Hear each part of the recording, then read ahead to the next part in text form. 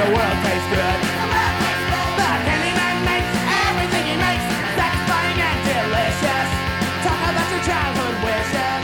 You can't even eat the dishes. Hello, everybody, and welcome to Carnival Personnel Sideshow. Right up the top, expect this to be a lot of fun.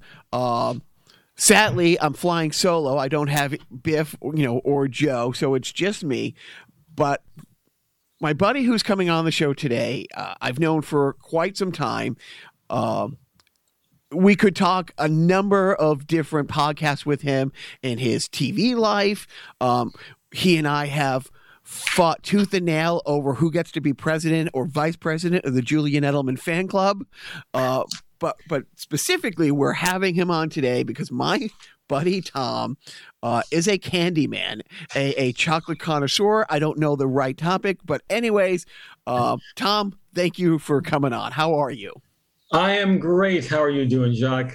I'm good. So the backstory is I met Tom a very long time ago pitching a reality TV show of some sort. And he had a wildly successful reality production company in LA. I don't want to exaggerate, but we're talking at least how many hundreds of hours of production do you have under your belt? Like, honestly, they made it to network to these reality shows. Are we talking 500 plus hours?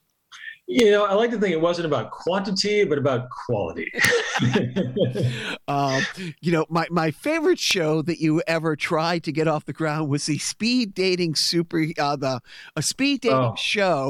That was so much fun. It was shot at a Comic-Con, and this is how long I've known Tom.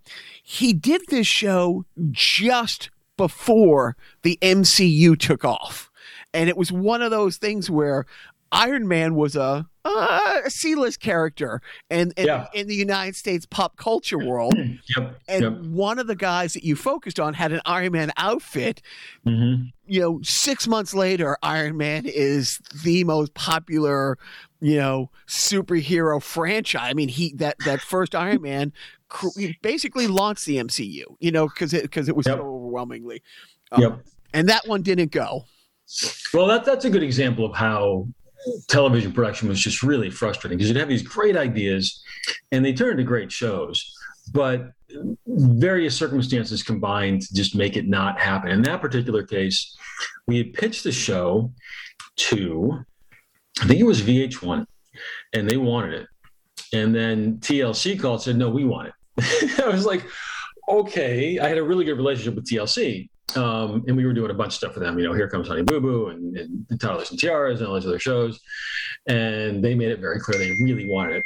And so I said, we can talk about it, but it doesn't seem like the right kind of show for you guys. Like, the speed dating show, it was called Geek Love.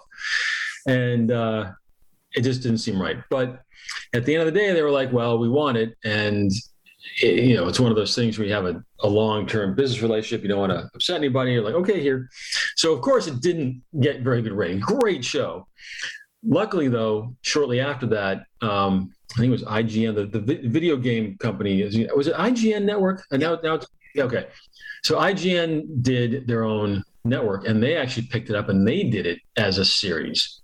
For a while, which was really cool because it was but it just didn't really have an audience. So one of those things where and this happens so often, we have these great ideas and either the presentation or the limited series is so great, but it just doesn't find the audience for some number of reasons. So that's one of the great things about what I do now is you're not going through networks. There's no network notes. You're not getting anybody giving creative input. It's just us making the stuff we want, and then people buy it if they like it, and if they don't, they don't. So there you go. And so I did. Maybe once every 2 months I had a different, either somebody would come to me. Very often people come to me and say, hey, you can get me in this room. I have this show idea, and I'd help get their material together. I'd have some things. And about once every couple months I would come by and we would talk. I remember one time somebody flew in from North Carolina. They had a decent show. And I think it's the first time I was in your office and I noticed that you did have a Julian Edelman framed picture. And at the time, Julian Edelman was, I mean, Welker's still on the New England Patriots. So, it's his second year, I think. And we probably we had an hour budget for time. And I think we spent 45 minutes. And this poor woman there from North Carolina is like, can we please talk about my show now? The show, yeah. and that was actually, Edelman was, for whatever reason, the very first season, like I was like, wow, this guy really has something. I remember I got a shirt. And I remember going in, we were at CAA. We had a meeting with Rich Eisen, who was, the host of NFL Network. And I walked in wearing the shirt. And he's like, he was like so confused, like, why would you have an Edelman shirt?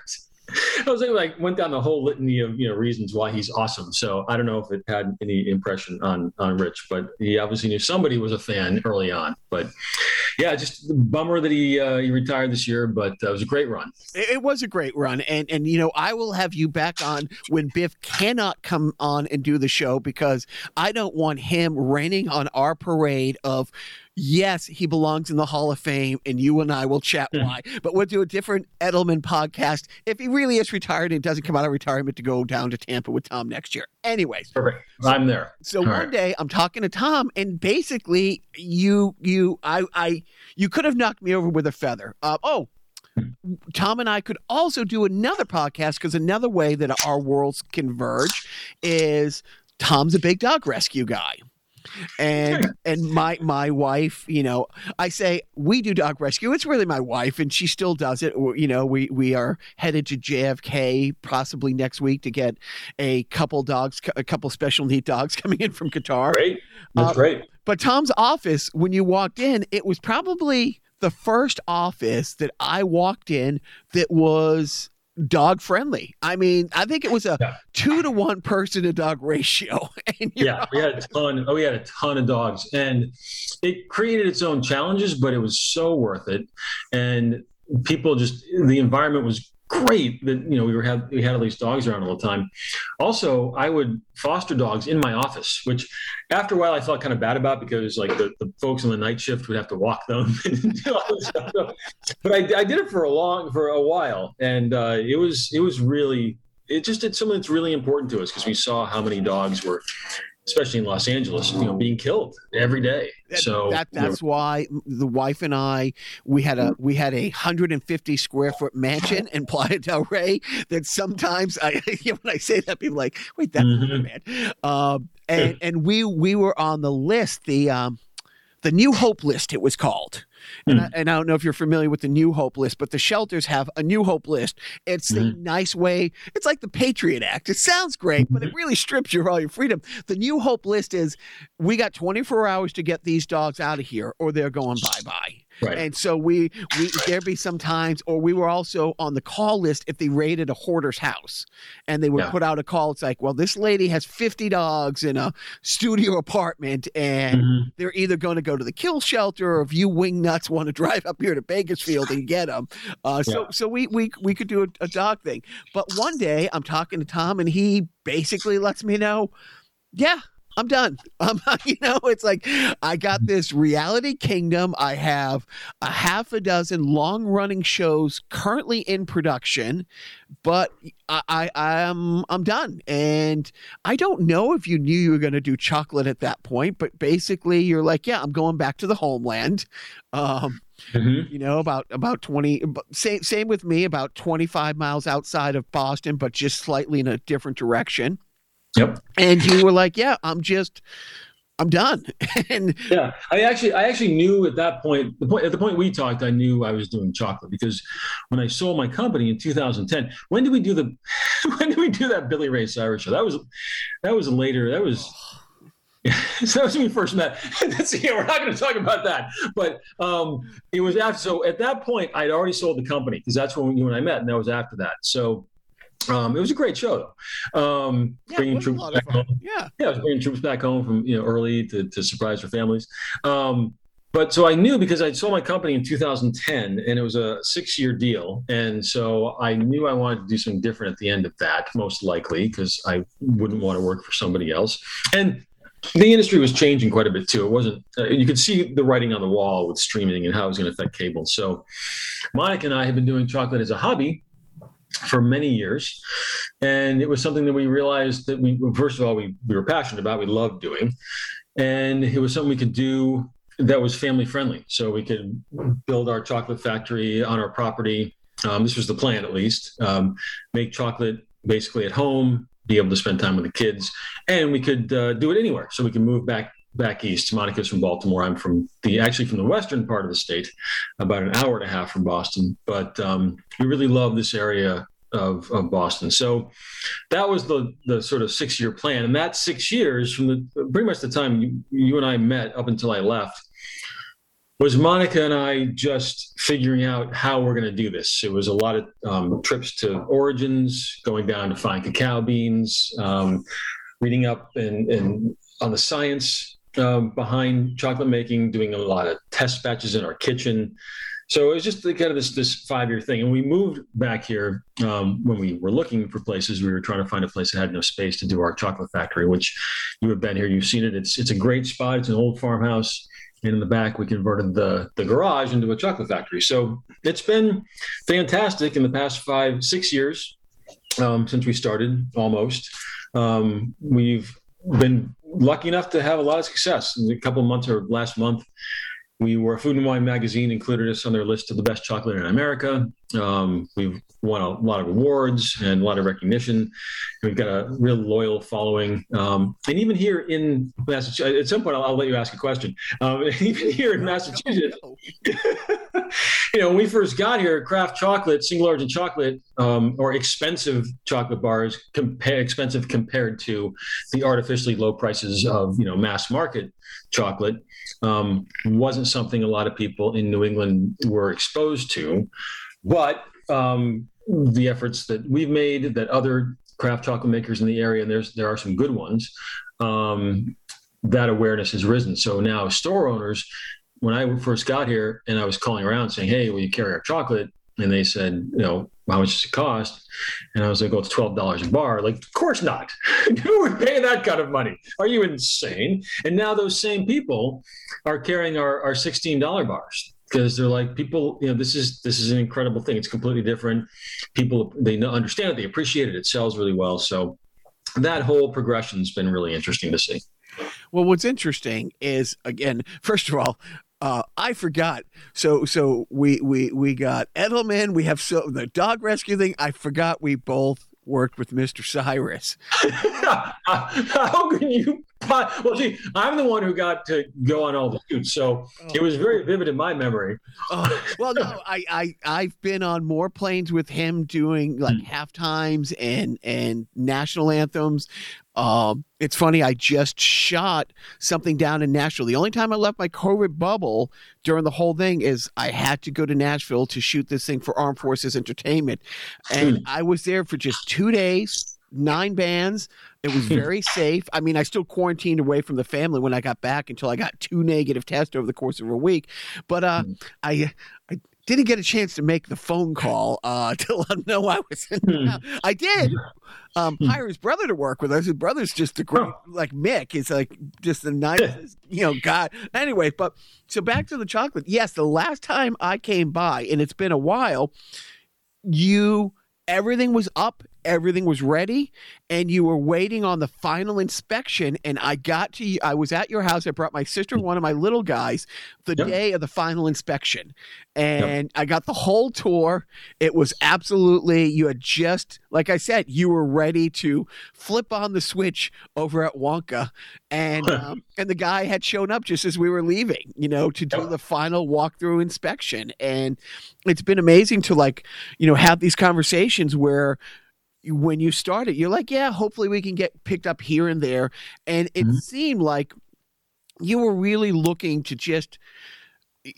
this to be a glorified hobby that didn't cost you things. Like if you can break even with this, you guys are good, And now when we talked a couple of weeks ago, so many it's sad that COVID, for so many reasons, but the mom and pop businesses that went away that aren't coming back, the industries that got crushed. It's funny. My wife just brought it up the other day. I don't know what made her think of it, but my kids have absolutely crazy Robert Plant hair like I do.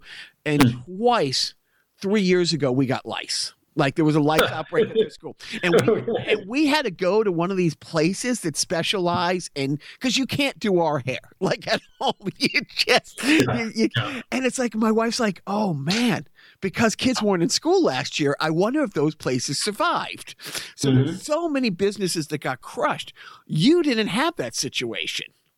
Like 2020 was not a business-wise awful thing for you guys. No, 2020. So for all, I think, chocolate makers, it was for the vast majority, it was a very good year because people wanted affordable luxuries. They were stuck at home and they wanted things that could make them feel good for at least a little bit of time. And I remember early on reading, I think it was the Wall Street Journal, said the two foods that are most in demand are vodka and chocolate, which really makes sense when you think about it. So, and this was not an accident either. When I first was thinking about doing this as a business, one of the things I looked at was how did chocolate do during the economic downturn of 2008, 2009? Because that was something that really surprised me too when I was doing my TV business, is our business doubled. And it was because people needed entertainment. They wanted something, to watch, and they weren't traveling. So there were all these different factors. So I was looking at chocolate in the same time, and the same thing had happened with fine chocolate, where the sales had gone up, precipitously. So that was something that was always in the back of my head. Like if there is a downturn, there's a possibility that the business could improve. I was surprised. Certainly a number of things came together that really helped us. The biggest one being that so many people moved to buying online. And I think people found us that way. The fact that we had all these awards and this different notoriety where these things were getting published, articles about us, people would find us and they would order online because they're just more used to doing that now. So our business quintupled in that. And like you said, originally this was not about growing another big company. This was about, glorified hobby. It was something we could do without killing ourselves, give us time for family. But over time, it has definitely taken up much more time than we anticipated. It's definitely a full-time job. It's nights and weekends sometimes, and we still can't keep up. After this past year, with all the orders, there's just been way more requests for chocolate than we can fulfill. So we're always out of bars, and I feel bad because people want chocolate, but. It's a good feeling too to know that there's more demand than we can supply. A couple of quick fun things. We actually had friends in this past year, right when the pandemic started. We had a friend. I was looking at the orders come in. I always see them, and there was a gift message on one of them. It said, "Thanks for keeping us all safe." I was like, that's an interesting message. I wonder who this is going to. I wonder who's safe. And I looked at the recipient, and it was Dr. Fauci. And that was really cool, just because it was like in April, right when everything was going down. So we, in addition to the order, we sent him a separate package and just said, thank you for everything you're doing. And we sent him every single part we have, and we got a nice thank you note. But it's just, and then we had some other people, like we sent a friend of Nancy Pelosi, sent her some of our chocolate. So it's been really cool to be able to know that this is something that certain people are enjoying, and we send nice notes just saying thank you. And I don't know, it's just an interesting phenomenon that this has gone to so many places and so many people around the country. And in that way, it is somewhat similar to TV in that, I could go somewhere and mention a show and people would know it. And it's the same kind of thing now. We have people all over the country who know our brand and love our brand. And it's a really cool feeling. You work that hard for something to have it recognized and appreciated that way. It's I also want to point out something about Tom and his wife and who they are as people. first of all, my grandfather always said, always be suspicious of somebody who doesn't like dogs. So the fact that we've already established what a dog person, you guys are, is wonderful. And didn't you have that pilots and pups? Like, what was the anyway, so it was some kind of rescue thing, or didn't you have a place inside a mall at one point where people could okay, so Love and Leashes, it was a nonprofit. It was in conjunction with the Los Angeles shelters, and they had this idea. It was sort of like a friends of organization, so it's outside of the government entity. It's funded by private donations, but has a lot more flexibility. So we would take dogs every day.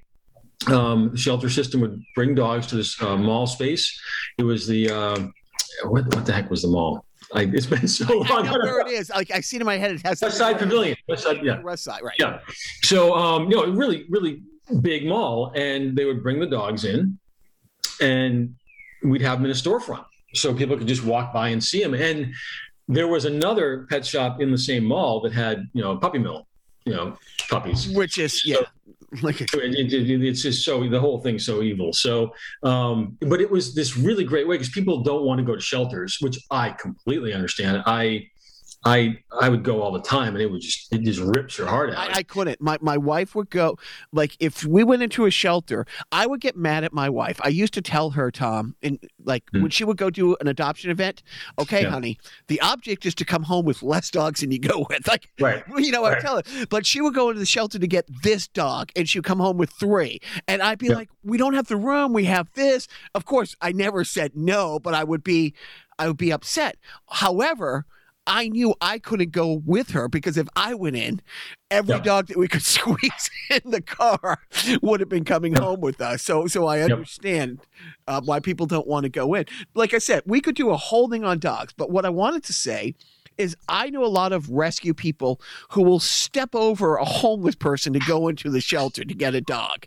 When you started this, one of the things that amazed me, and it shouldn't amaze me, but how important it was for you when you went on these trips to get, to create the supply chain that you needed, that you really wanted to make sure that you were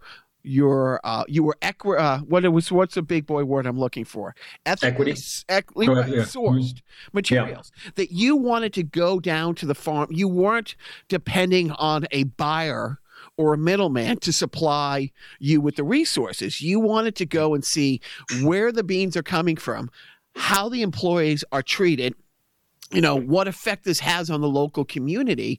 And you didn't go down and do a day trip. You spent a good deal of time, making sure that the people that you were dealing with, that you could feel good about making bars. So that speak about that, if you can, in the process of finding the right combination of beans that are really great, but coming from people who can make a livable wage in the countries they're at. Yeah, I mean, I can speak about that. You're going to have to tell me to shut up at a certain point, because this is really the crux of the whole thing, and this affects so much more than just chocolate. I mean, all the issues we're having, a lot of the issues we're having right now with immigration, this stems from the fact that there is so much inequality. There are so many systemic issues in these Central and South American countries. And it's creating these unsafe environments for so many people. And one of the things we knew going into this is that the cacao supply chain in particular has a lot of issues. And you can see all kinds of amazing reporting on this. The Washington Post has done great stuff, the New York Times. But historically, and even today, chocolate has been purchased at artificially low prices by the big chocolate companies. And this has been, again, historically, even going back to Cadbury and Hershey and all these companies back in the 1800s, they knew this was going on, and it served their purposes to allow it to continue. And so they always have. And so we saw that as something we could hopefully raise awareness of and prove that there is a way you can buy these beans responsibly and sustainably and ethically and still have a successful business. So going into it, initially, we limited where we're buying from to Central America and South America. We could travel there with young kids. We could travel there fairly easily. Also, Monica's fluent in Spanish. She lived in Panama and Costa Rica for a while, so we can talk directly with farmers and employees and anyone else down there. Except for the ones who speak Quechua Mayan, which that's a fun translation, English to Spanish to So, but we really wanted to be able to not only just pay more money for the beans. That's potentially one way of helping improve the situation, but you also have to know how the money's being spent, where the money's going. Are workers being paid legally? Are they being paid at least a minimum wage or more? What are the labor practices? Do they have the place have healthcare or housing? Or there's all kinds of things wrapped up in that. So going down there and being able to talk to farmers, see farmers, in some cases live with them for a bit. I mean, Monica spent some time with the Quechua Mayan villagers in San Juan Chivite, which is our Guatemala origin. And we've been down there a few times.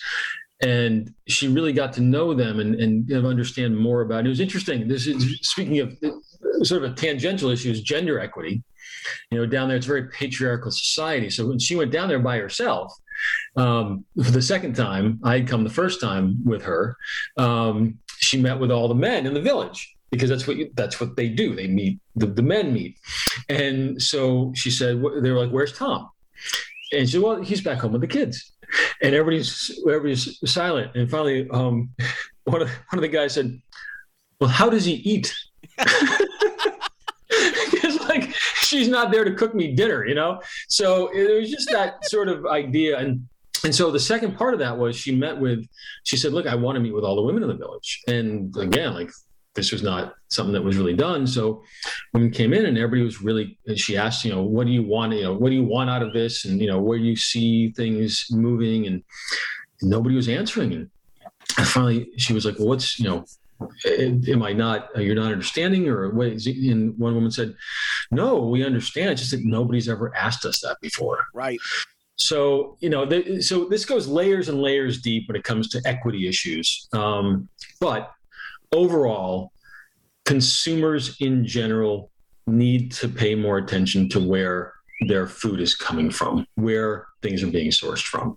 And unfortunately, for better or worse, people, we're kind of lazy in this way, where we just see a stamp, "Oh, it's fair trade. Oh, it's organic. So it's got to be, everything's okay." And that is absolutely not the case. And there are issues with certifications like fair trade. Not to knock it, it's a step in the right direction, but it is not the answer. There's a lot more that could be and should be done around that. And there's also, what people don't realize is farmers are paying for those certifications. So a lot of farmers can't afford that. So you don't want to lock them out. So some of our cacao is actually fair, organic, certified organic, but we don't put that on the labels because we don't want to make it seem like, oh, that's a prerequisite for quality.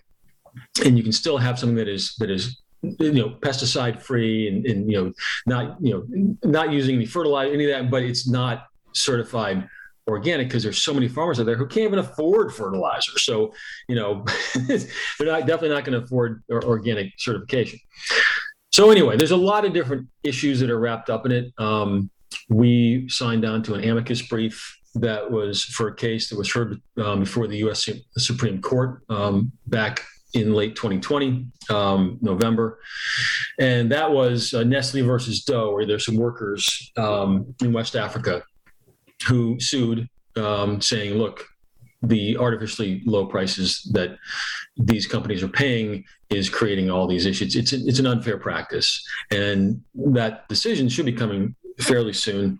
We're guessing that it's probably going to be a decision in the negative, but it's very possible. And what's hoped for is that there's a dissent that helps lead the way for, okay, how would we be able to hold these companies? What is a legal avenue? So yeah, again, like I said, I could talk, for an hour. So I'll just stop here. And I remember in the airline thing, because that's a big thing. There's those fair practices where some governments, underwrite their airlines, which gives them an unfair advantage. So this is the same thing in chocolate that, but maybe you need to make a show about this. Maybe you need to, start, make what was that Diamond movie, that awful Diamond movie, Blood.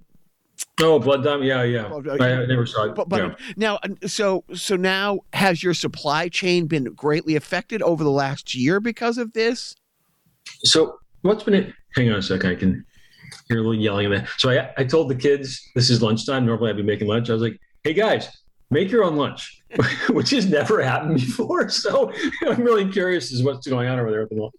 I can definitely hear yelling. So in a couple minutes, there might be a small child running out here yelling my name. So we'll see. Good. So your supply what was the question? Your supply chain.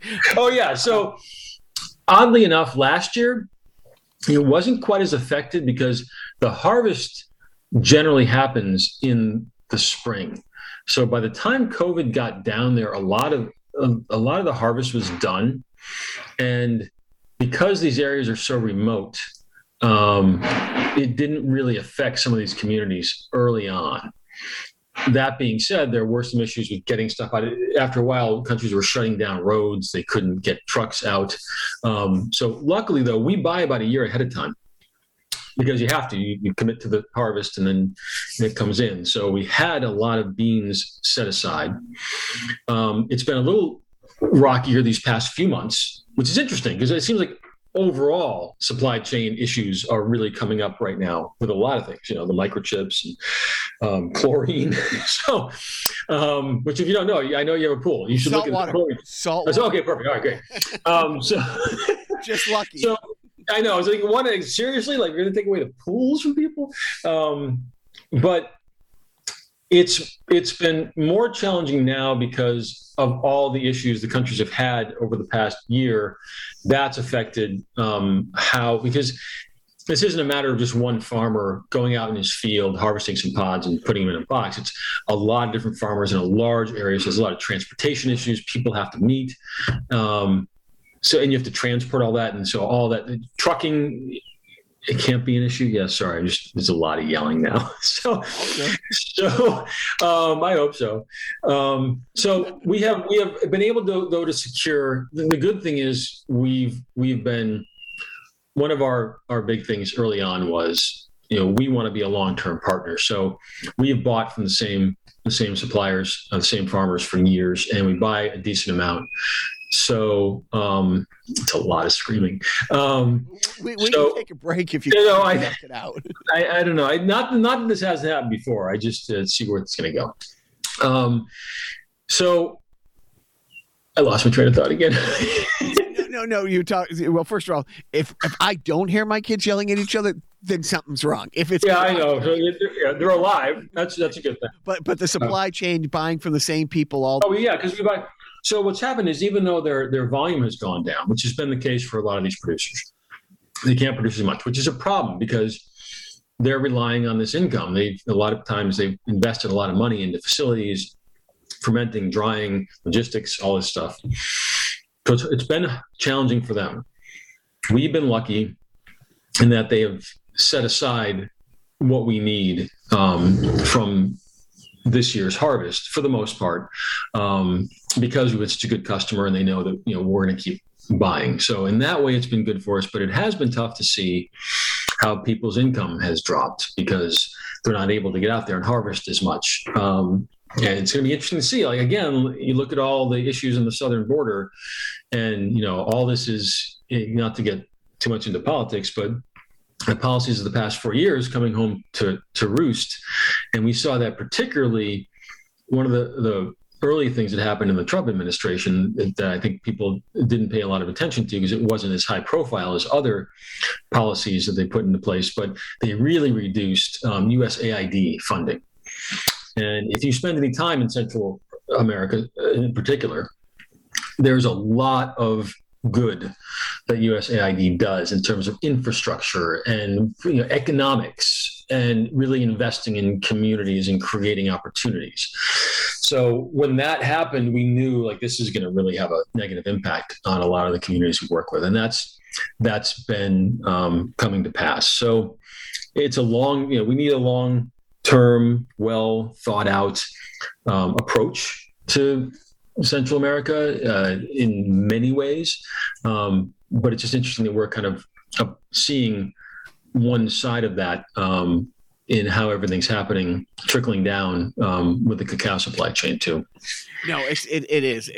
It's too much for most people to comprehend, like the cause and effect for certain things, and at the same time, as you and I know, we spent many, many years. I was there over 2 decades, and if you drive from Los Angeles to San Francisco and you see who's working the fields, it's like, you know what? I mean, when you hear all these different anti things, it's like, dude, unless you want your salad to cost $30, at a restaurant. So no, I'm glad that you have a worldview of that, because just too many don't.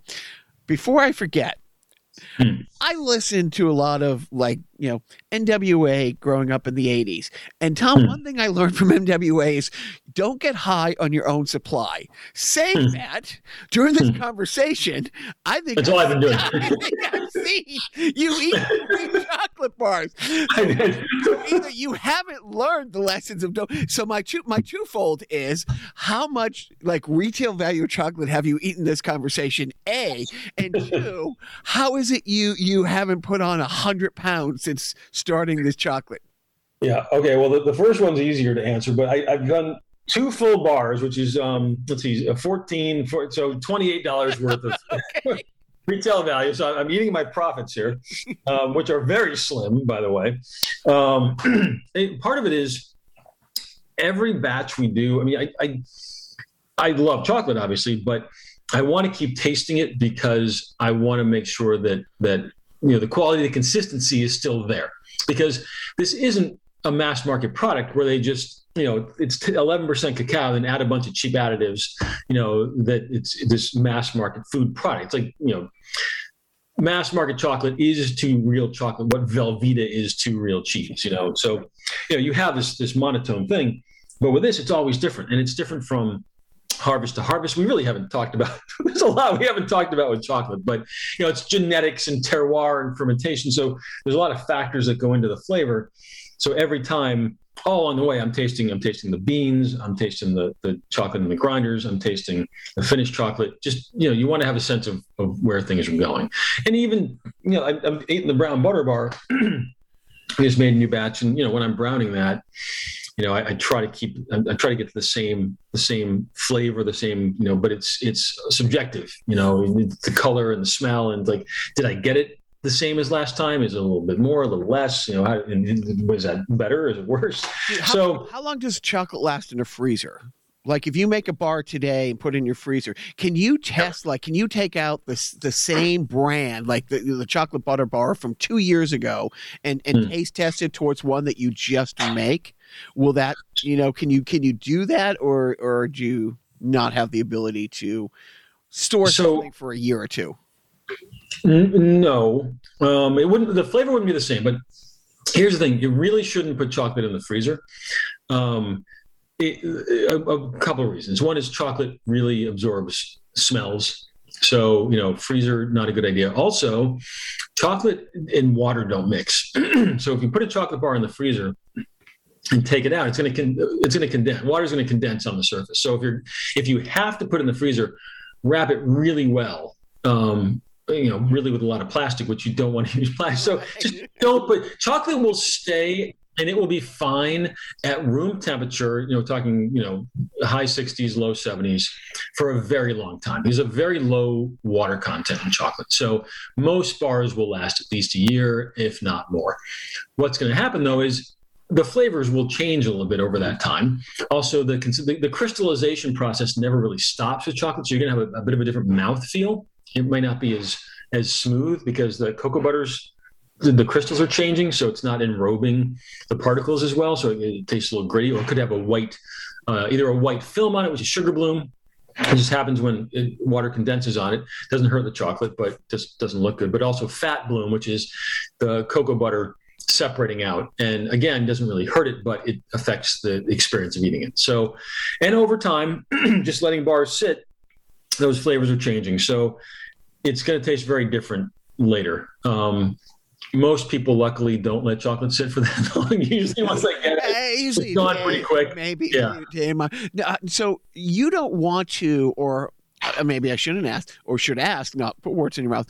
You don't have any thoughts on expansion. What you're doing is you're really happy with it. Like this is a manageable family thing that you and your wife, with a minimal amount of outside help, can maintain, and you're happy with that. Yeah, that was always the goal. And we did think about it right before the pandemic started. We looked at there's a great old mill in Hudson, which is beautiful. And they had all this space. It would have been like 12,000 square feet. We could have the factory and retail space. And we thought about it because we could see how demand was increasing. And also people really want to see the process. We get calls all the time, emails like, can we come see us? Well, we can't because we're in a residential neighborhood and it's right behind our house. And our business license doesn't permit us to do that. So it's a shame because it is really interesting. And people who do get to come here to see it, you learn a lot. That's it really sinks in. And kids love it. It was I would the one time I was here just before you started, my sister and I still talk about, coming back and now seeing it full operation and stuff. No, that's the best part of it. Yeah. So that's something that we do kind of wish we could have, but for the moment, we decided against doing that because our priority is spending time with the kids. And that worked out really well because I think through the pandemic, that would have been really difficult. We've maxed out. We've made everything here as efficient as we possibly can. We're making more bars now than we ever have, but there's a limit to we're basically maxed out. So we could potentially get some larger grinders, increase our production a bit, but as it is, it's a pretty time-intensive process, and the margins are really slim. So it isn't like we can just bring more people on to help out. So I think we're at a pretty good equilibrium, and although it's a bit disappointing that we're out of bars sometimes. Can't give people the chocolate they want. We're just gonna we're gonna keep doing this. You didn't eat so many that maybe. Yeah, maybe that's where it is. Look at seriously. I mean, I'm gonna let you go because you got 1,000 things. I do want to say I so many things I admire about the way you go through life. You do have a nice life balance. As soon as we're done talking, you're going away for you still have the family, even though you've been together so much during the pandemic, you're still going and doing family things and physically getting away from the office, because unlike a lot of jobs, that in production, you're never away from the office. You're always going to get the phone call, the text, there's a meeting to have, and all this stuff. If you're not right by the machines, you don't have to worry about being right by the machine. So you have a really great life balance, which is admirable. It was what we set out to do, and we're just really happy we were able to pull it off. And it's been nice, especially with the kids the ages they are. It's just great to be able to spend time. So the pandemic has brought that home. So. I hate when I say it's been the worst thing in 100 years, but we're never going to get this time back that we've had with our kids, and ours are just a little old. Like ours are now, one just turned 11 and 13. Mm-hmm. And just to have this time, we're never going to have this much time again. And it's really been great. I mean, I don't want to put out there publicly that I may or may not have last year taught my 12 and 9-year-old how to drive a car.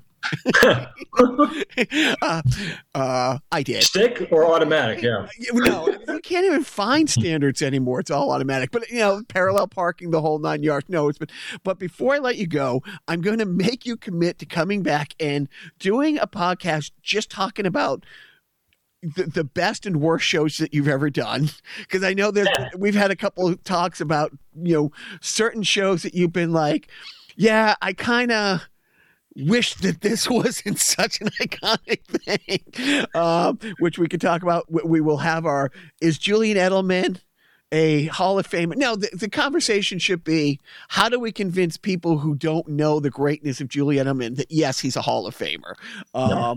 And talk more about chocolate. But this has been great. Congratulations on setting out to do this and kind of sticking to it and making it happen, because it wasn't an overnight thing. It was a lot. From the time you left LA to the time your first bar was on a shelf, what was 6 years? A 6-year window? No, from leaving LA to when we first started selling was about a year, almost 2 years, year and a half, because it took us a year to build out the factory and then get going. Oh, that's not that bad. It wasn't that bad, but also just building up. All those years building up, like nobody knew who we were. Like it's been a long road. And now you get a thank you letter from Dr. Fauci.